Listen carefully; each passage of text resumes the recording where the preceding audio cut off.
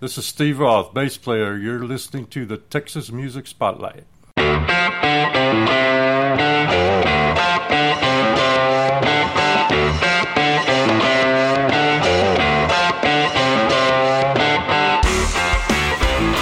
Welcome to the Texas Music Spotlight podcast, supporting artists and musicians from the great state of Texas. And now, here's your host, Julian. Hey everybody, this is Julian with the Texas Music Spotlight. Welcome to another edition of TMS Músicos. You'll have to excuse my intro today. I've been sick all week, and also I've had the hiccups. Yeah, I got the hiccups from a steroid shot I got the other day, and for the past 2 days I've been hiccuping on and off, and it sucks. Anyway, I'm going to try and do the intro and have to do the edits, so hopefully you won't hear any of the hiccups while I talk. Today's guest is a longtime Tejano bass player, Steve Roth, bass player extraordinaire. We talk about his time with Latin Breed, Little Joe, Ram, and what he's doing now, and also the state of the industry. I'm going to make this intro short because, frankly, it sucks to be sick and having to cut an intro here. So don't forget, those of you who have been checking us out on Facebook Live, they are going to be coming back.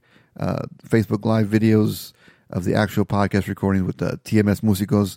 And don't forget to support us, like, subscribe, review on iTunes, and I believe we're on Android now with Google Play. There, you can also find us on SoundCloud.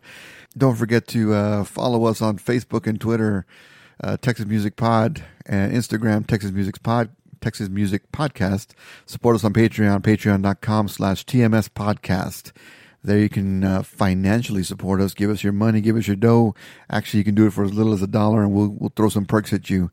But until the next one, like I said, I'm keeping this short, so I'll stop talking because I know I sound like crap because I've been sick all freaking week. Anyway, here's our interview with Steve Roth.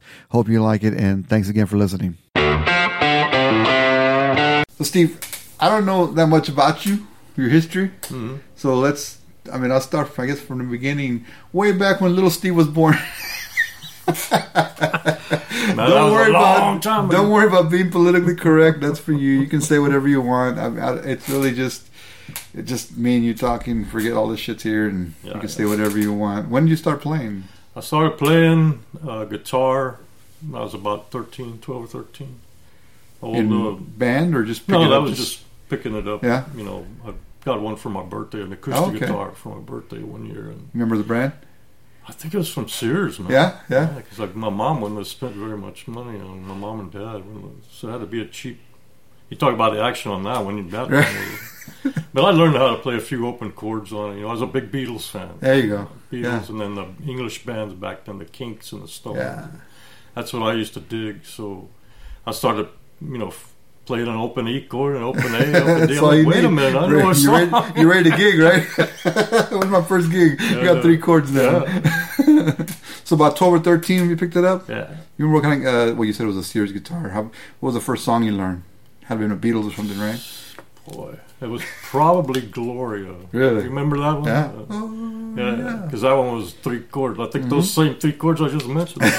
It was probably that, because it was easy to play rhythmically. And you picked up with other guys around? Eventually I did, like in high school. Started meeting other guys, played guitar. And I actually got into bass. A buddy of mine down the street, a friend of mine that I'd known since I moved in that neighborhood, some relative gave him a bass.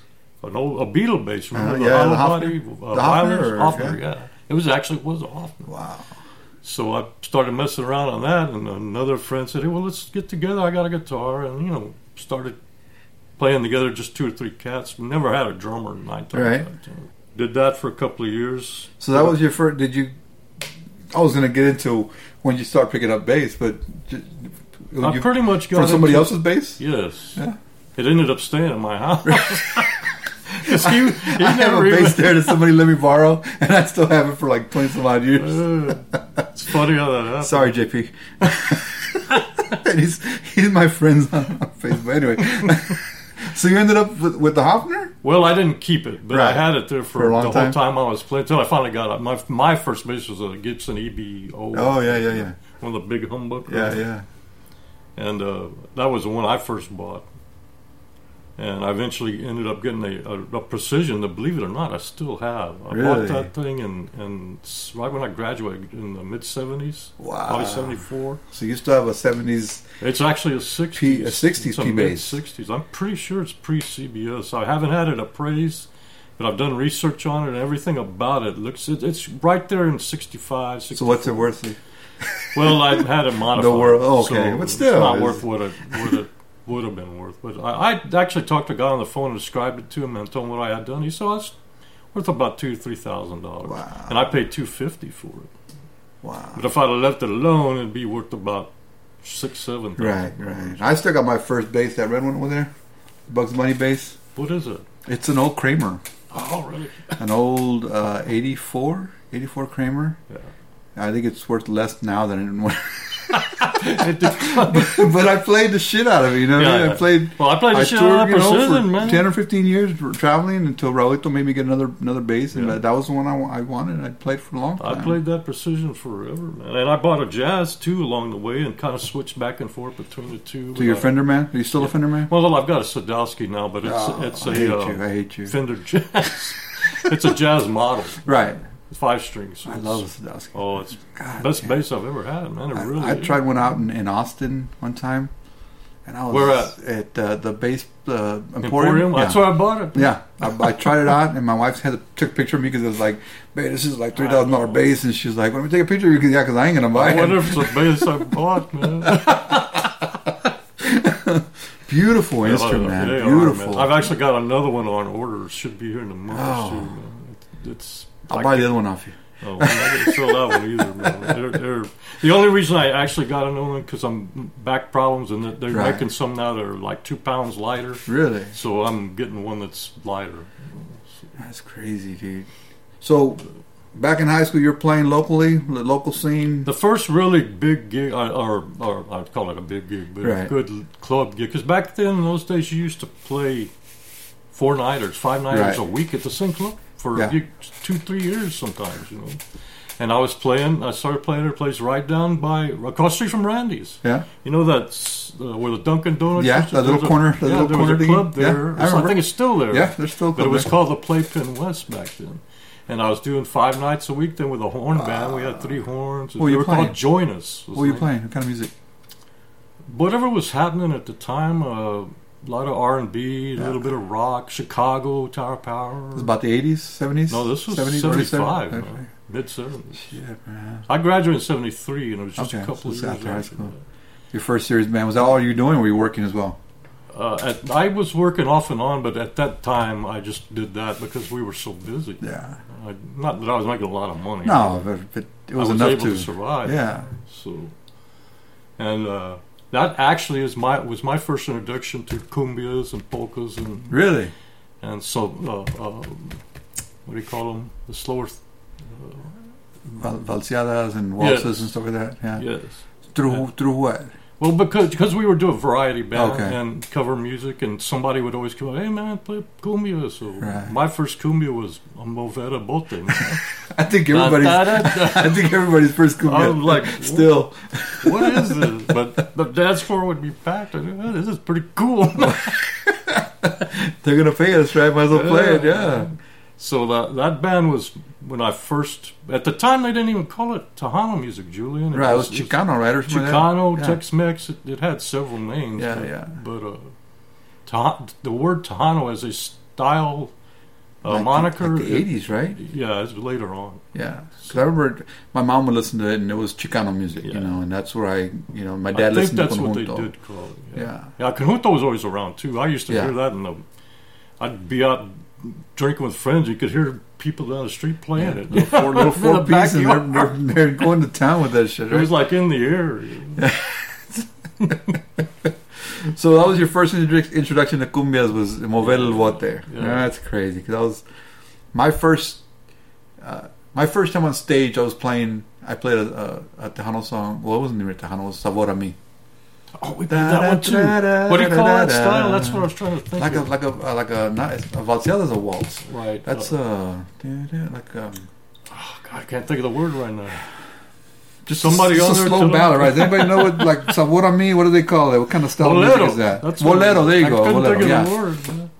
So, yeah, that was my first time when I was 14, 15, and it was for the high school talent show. And we did Sabor a Mi and Scorpions Holiday.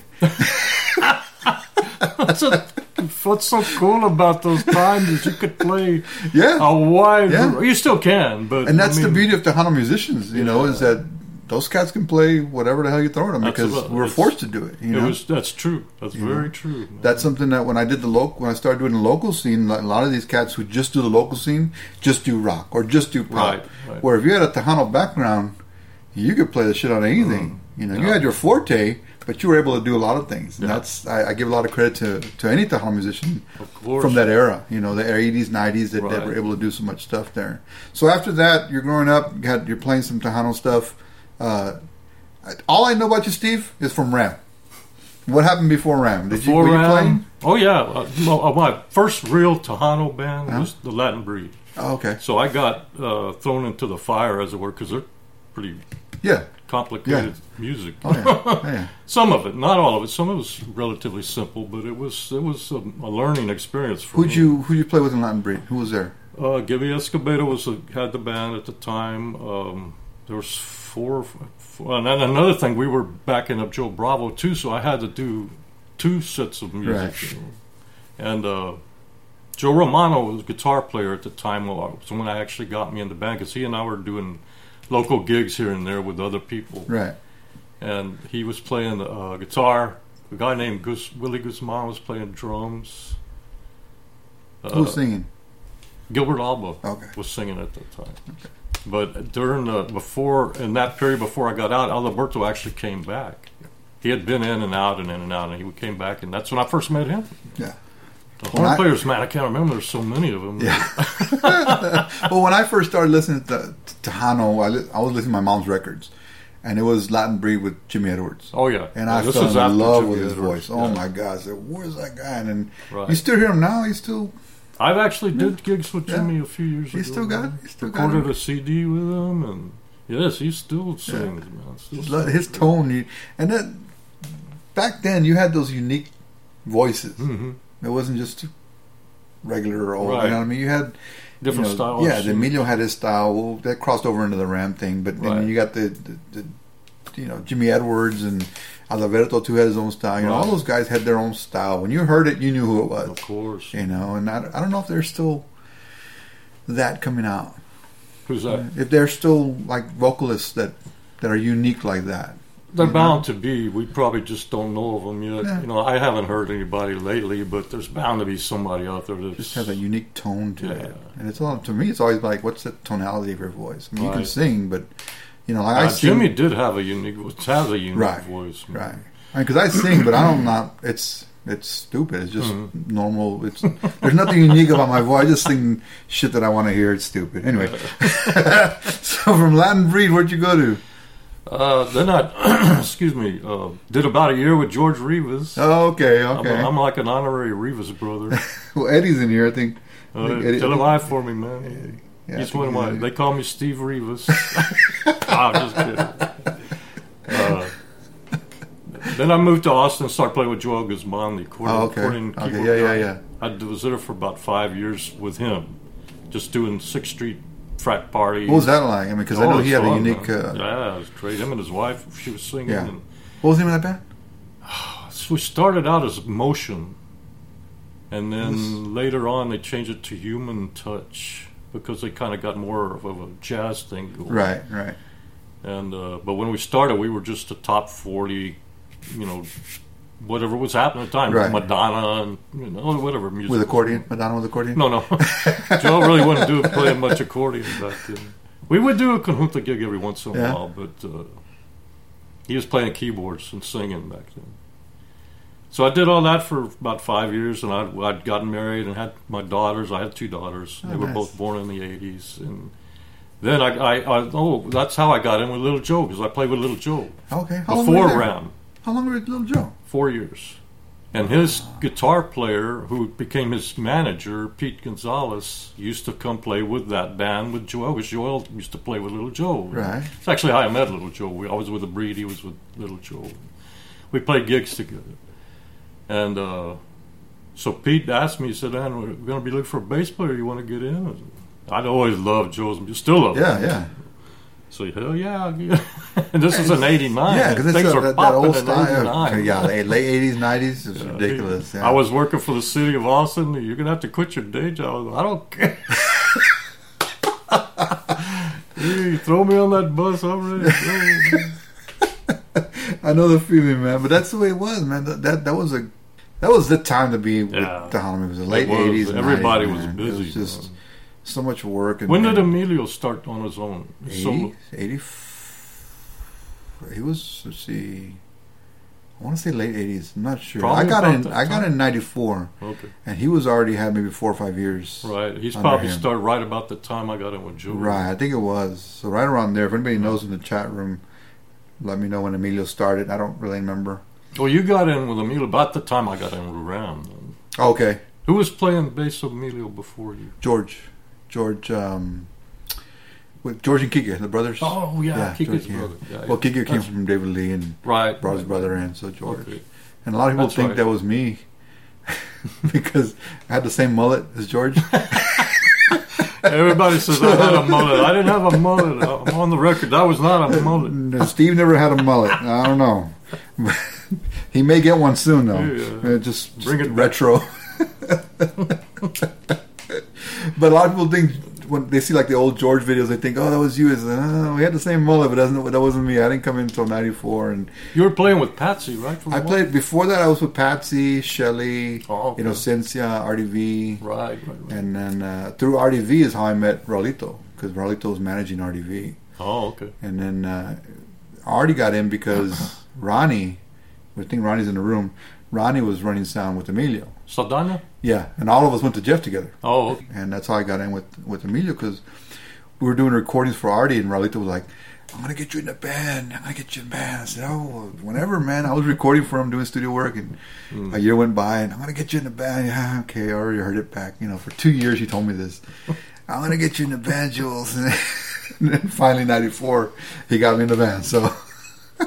That's cool, man. Yeah, I didn't know that either. Yeah, it was all.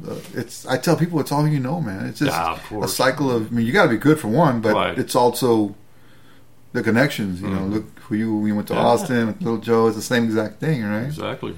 You got to be in the right place at the right time. Exactly. So you went with Ram about 94. Actually, 93.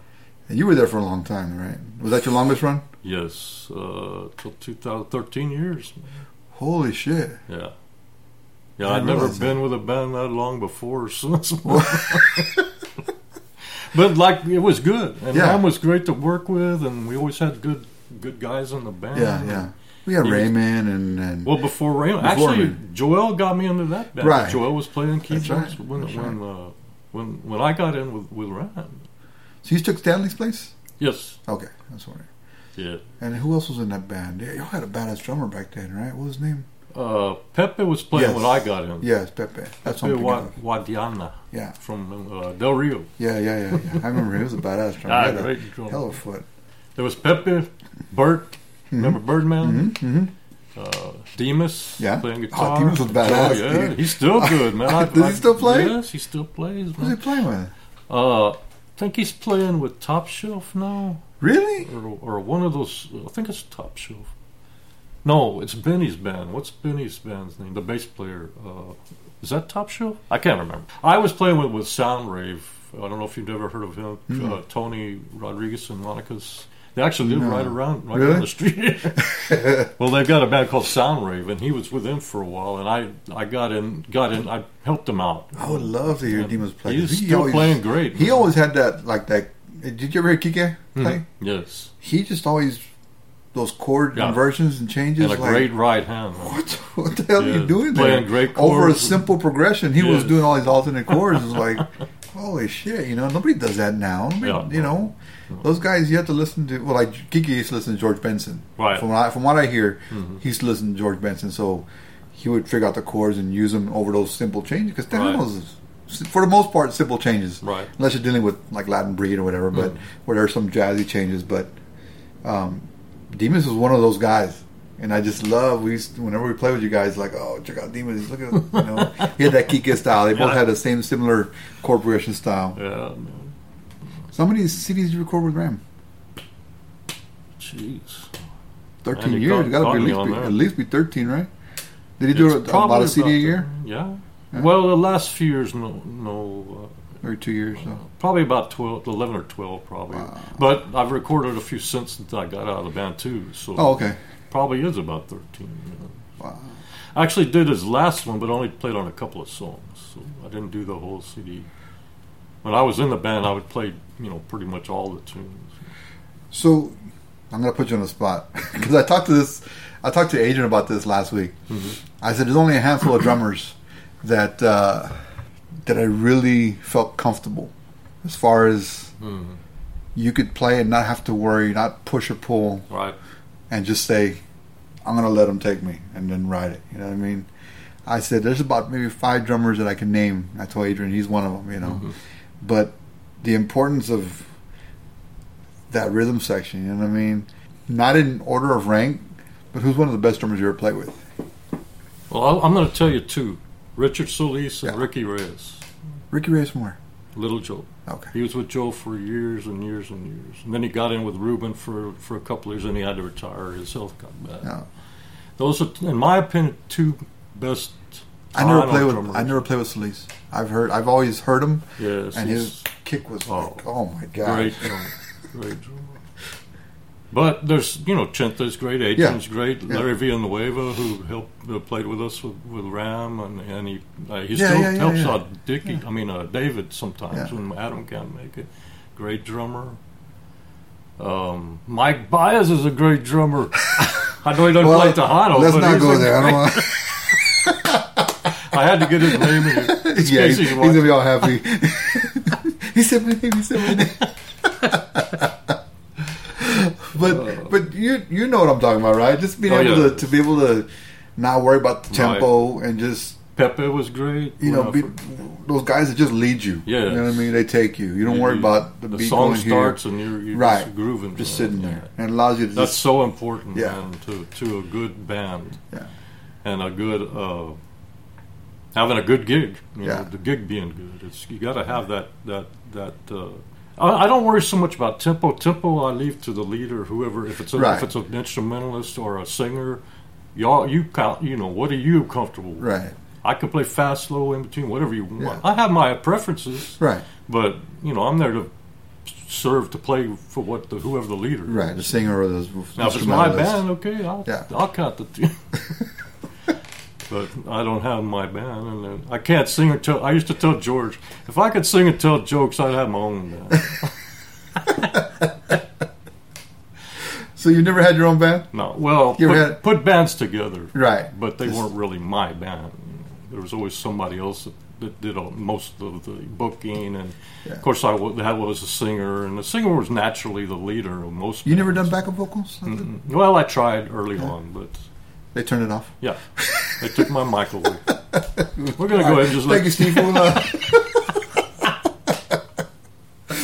Or just give him the mic. We'll just unplug the mic there.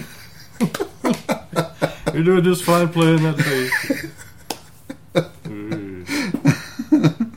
Brandon says hi, Ben Rivas. Oh yeah, Brandon's another great Rivas brother, man. Or he's not a brother; he's a nephew. Oh, okay. He's George's nephew, Tony's son. Great bass player. So after Ram, what'd you do? I retired. You retired. What can you do after Ram? No, right. I just started playing with local bands. Yeah. 5-Star Band. I don't know if you remember them with Renee, Crazy Renee, and Donald Garza. Yeah. Did a year or so with them. Groove Doctors. Who's that? Who's that? I want to get Albie on the show, but on the podcast. But you're going to have some story. You're going to give him at least 3 hours. You can't give him. Hold on, Albert. They put some fresh batteries in here for you. So just doing the local circuit, the local scene. That's what I ended up doing when I stopped playing. I last year I stopped playing. I was just done. You know, I was just ready to stop. You know how hard it is to be a working musician. Oh yeah. To where it's like, oh, the gig fell through. Shit, I gotta pay the bills. You know what I mean? Yeah, that's 30 when years. It's local. It's like It's just a little worse. Yeah, every little bit counts when you're local. Have you ever stopped for any period of time? Just always play? I can't. Yeah. I actually quit working before I stopped playing. I actually did retire from working. I turned 62 in this past October, so I'm collecting Social Security. So you've had jobs that allowed you to play and stuff? Okay. The last when I moved back to San Antonio in 2000, the last 16 years I was working at a print shop. Okay. Because I'd gotten into that in Austin, right? Working here and there at print shops. And they kind of go hand in hand when you're playing with bands and local bands. And hey, I can print this shit up for you. Yeah. Well, I did a lot of that too. But once I got the printing business slowed way down. I was only working part time. Places doing great, but they just don't need printers so much anymore. They do other things. But I just said I told my wife I'm going to kick back. I'm stuck in that shit. And I'm actually staying really busy. I was playing with a country singer for a while, a guy named Rex McDeal, great singer, great guitar player. He's got a great band. I'm playing with Los Tavares, the two brothers, Frank and Santos, the drummer. They stay busy. You know, they play once or twice a week. You know, so you're steady with different bands. No, nothing. We're still permanent? doing Santas every Sunday. Yeah, I mean, we're not doing it right now. They're taking a break in January. But by the way, I got to give a plug to Santas because when I did Set In Free, the couple of times that I did, the first time I did it, I was blown away. I was like, "Holy shit, this is fun!" Mm-hmm. And that first time I did it was probably the first time in many, many years I came home and I was smiling. I told my wife, I had a fucking great time. She's like, what happened? I said, it was so much fun. It was. It is. So a plug to Santa's Place in Albert, who puts it on, every week after week on Sundays. A great jam session out there, but I had so much fun out there. That one night just messed me up. And even when I went to go sit in when you were there, and I hate playing in front of other bass players. I just hate it. As long as I've been playing, I just hate it. But the other side of this, I never get to play with other bass players because I'm a bass player. Bass player, right? Guitar players, you can have 2 or 3 guitar players in one session and be jamming, but it's always usually one bass player. And horn players, there's always a bunch of horn players. So with bass player and even drummers, it's like, you never get to play with your peers because I know a lot of bass players, but I've never got to play with them. Right. Or talk to them like I'm doing right now, which is, I love doing the last week with Dickie and then Adrian and yourself, and I got some more bass players lined up as well for that reason, because I don't know. I mean, I know these cats professionally, but I don't know them, I play with you, and God damn it, I hate playing because I heard you playing. I was like, holy shit, he's got jazz chops too. That's something I've been working on all my life, and I'm still working on. I love jazz. I just can't. I don't know. I just can't get over that hump. It's a lot of work, Julie. Yeah. I mean, like I'm doing it. I have more time to myself. Right. Since I don't work anymore. And I'm finally getting to delve into it a little bit more, and it's not easy. It's a learning experience, man. Every time, right? You have to you just have to put in the time, put in the practice and work on it. I mean, it just seems with jazz, there's always the changes are always different, so you can't really standardize it like like the Hollow music has basic 145 or 124, changes that you can work with. Most popular music has a repetitive bass line. Jazz really doesn't. I mean, there's some songs that do, but it's for the most part, it's a lot of moving around, and you got to know your chords, and you got to know how to get from chord to chord as a bass player. Right, and I remember doing that gig, and Albert looks at me and points. I'm like, oh shit. All right, I'll do some of this, and all right, stick with your bread and butter, root 5. octave. And just that style of music, as much as I love it, it's always intimidated me. Yeah, well, it intimidates me too. I think it intimidates everybody, but that's the joy of it, right? Yeah, so once you start learning it, there's a lot of satisfaction in conquering some of that stuff. It's a lot of fun. So what are you doing now? I mean, I know you're doing the local stuff. You're doing recordings. I know you did some stuff for Ram. Are you big on the recording sessions? Do you like recording? Oh yes. Yeah. I work a lot with Savedo, with Seve Contreras at his Slack Monster Studios. Oh, okay. And I was just over there last week, Thursday, and then went back Sunday. He did a couple of songs for Ricardo Castillon. Joey Martinez. He said he used to sing with David Lee. Do you remember Joey Martinez? Was he before this last guy they had? I don't know. No, that was the young kid. He would have been a few years back. And we did one other song for... Oh, Joey Sanchez. Okay. He's recorded another song. Did a song with him. So yeah, I stay in. He calls me about once or twice a month. See, I wish I could do more studio work, but nobody calls me. You know what you gotta do? Just make your own studio. Well, I don't like sitting at the board and stuff like that. There's guys who do that, you know. I've tried it and I was like, I'm bored. I would love to do my recording. I don't know. Nobody calls me. Yeah. So. Well, I'm fortunate enough they still call me once in a while. So let me ask you about the tonneau industry, and I asked Dickie about this too. It's obviously not where it was in the 80s and 90s, right? Mm-hmm. I don't think it'll ever be that, because I think that was a unique time that won't happen again. Yeah. But at the same time, there's no reason why it can't get better. Mm-hmm. In the state that it's in right now, what do you think is lacking? I think it's just new blood. And there is new blood out there. Yeah. In fact, I've recorded some of it at Seve, some young women and men that are just starting out, and they're good, but nobody knows them yet. So, and I remember seeing what Dickie said about it. He's right. They just got to get out there and play. It may be hard to find the gigs, but you still got to keep pumping. You got to get out there, and so people can see you. Sacrifice, suffer. Do what we did. Exactly. Nobody wants to do that anymore, right? Nobody wants to suffer. Nobody wants to take the hit. But he's right. You got to get out there, but you got to record too. But you got to get out there and play, because it's such a live music genre. Yeah. It's a dancing. Yeah. People love to dance to it. Well, you got to play live. Got to learn mover el bote. You got to learn mover el bote. Put that in the playlist.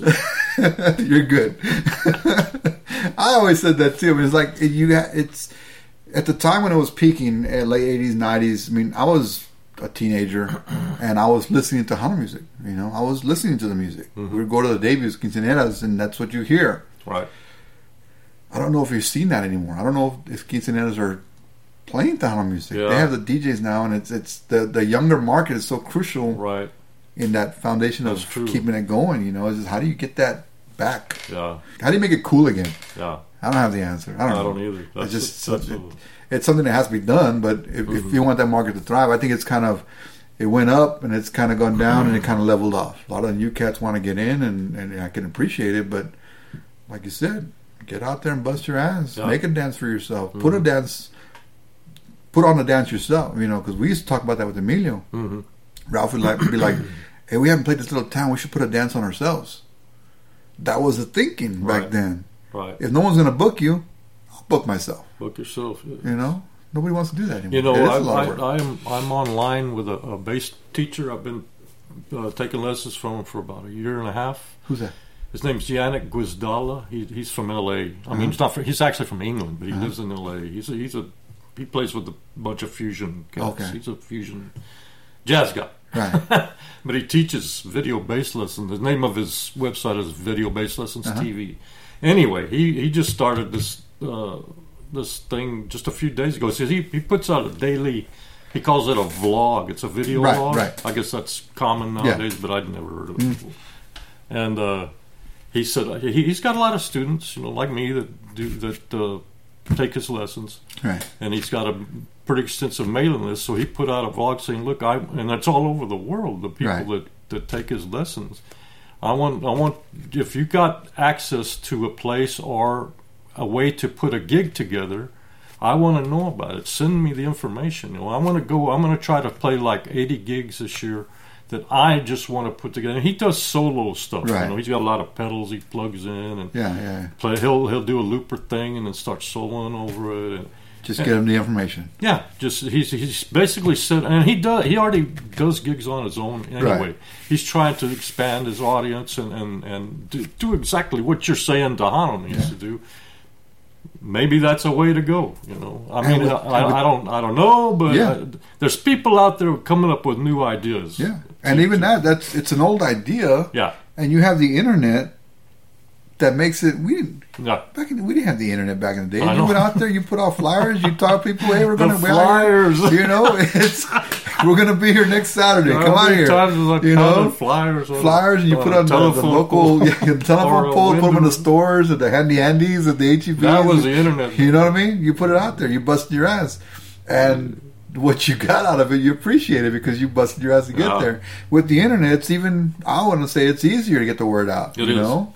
But it's a matter of, you know, like I said, why don't people book themselves? They're afraid to take a loss. They're afraid it is an overhead. Yeah. You may lose. Nobody may show up, you know, but that's a chance you take. And that's another thing. He says on the guy I'm talking about, I'll pay for the plane ticket. I'll invest in the plane ticket and get my equipment there. But just have something. He said, I don't care if it's even at a house, somebody's house. People are doing house shows now. Charge $20-$30 a head. You know, we get 100 people in there. I'll make some money. You'll make some money. Mm-hmm.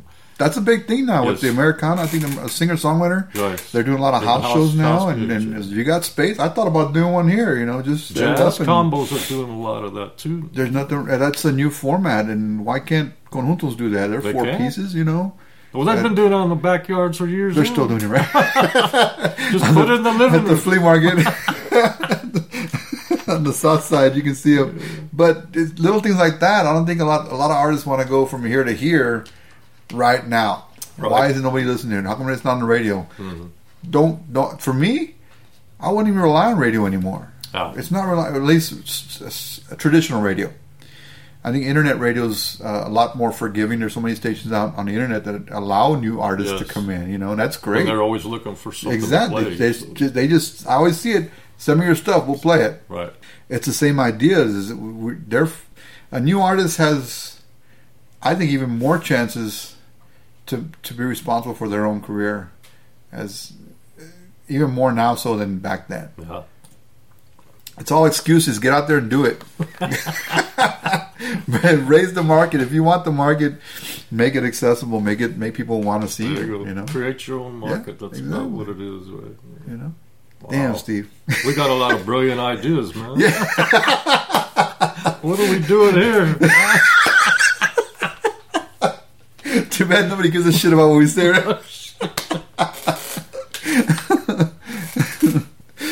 Thanks to everybody who joined us on Facebook, man. I appreciate it, man. But especially thanks to you, Steve. I can't tell you how much I appreciate you and all the guys the ones I have lined up. They're all saying, "Yeah, man, we'll come by and do it." I think it's a lot of fun, Julie. So nobody, that's what my point was. Like nobody, you know, when you get appreciated a little bit for the work you've done over the years, it means a lot to us, course, you know. And from our show to guys like you who've done it way longer than I have, we appreciate you guys, you know, and the work you've done for the industry as well. The Tejano music industry it's at times. Did you ever win a Tejano award? I won one. Yes. You bastard. I never won one because I don't play the politics. I hate it. Well, I didn't either. But somehow my name. Yeah, I was nominated one year and then I didn't win. It was Dickie. I should have. Well, Dickie's well deserving. Well, he's a great bass player, but come on, after what he went like 14 or 15 of them. Come on, Dickie, should have well. I love Dickie. Dickie's a great player. I stole a lot of stuff from Dickie. That's what I told him last week. I said, dude, I could pick up bass and show you like 4 or 5 licks right like that are yours that I stole. You know what I mean? That I still use that doom doom doom doom doom doom doom. I put that in a blues tune sometime. Oh, see, just change the feel of it, but the same lick.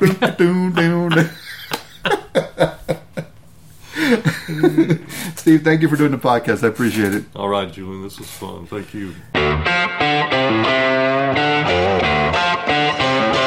Thank you for for listening to the Texas Music Spotlight podcast. Be sure to subscribe to the podcast and visit our website, TexasMusicSpotlight.com, to find out how you can be a part of the live recordings. Until next time, please continue to support local artists and music in your hometown.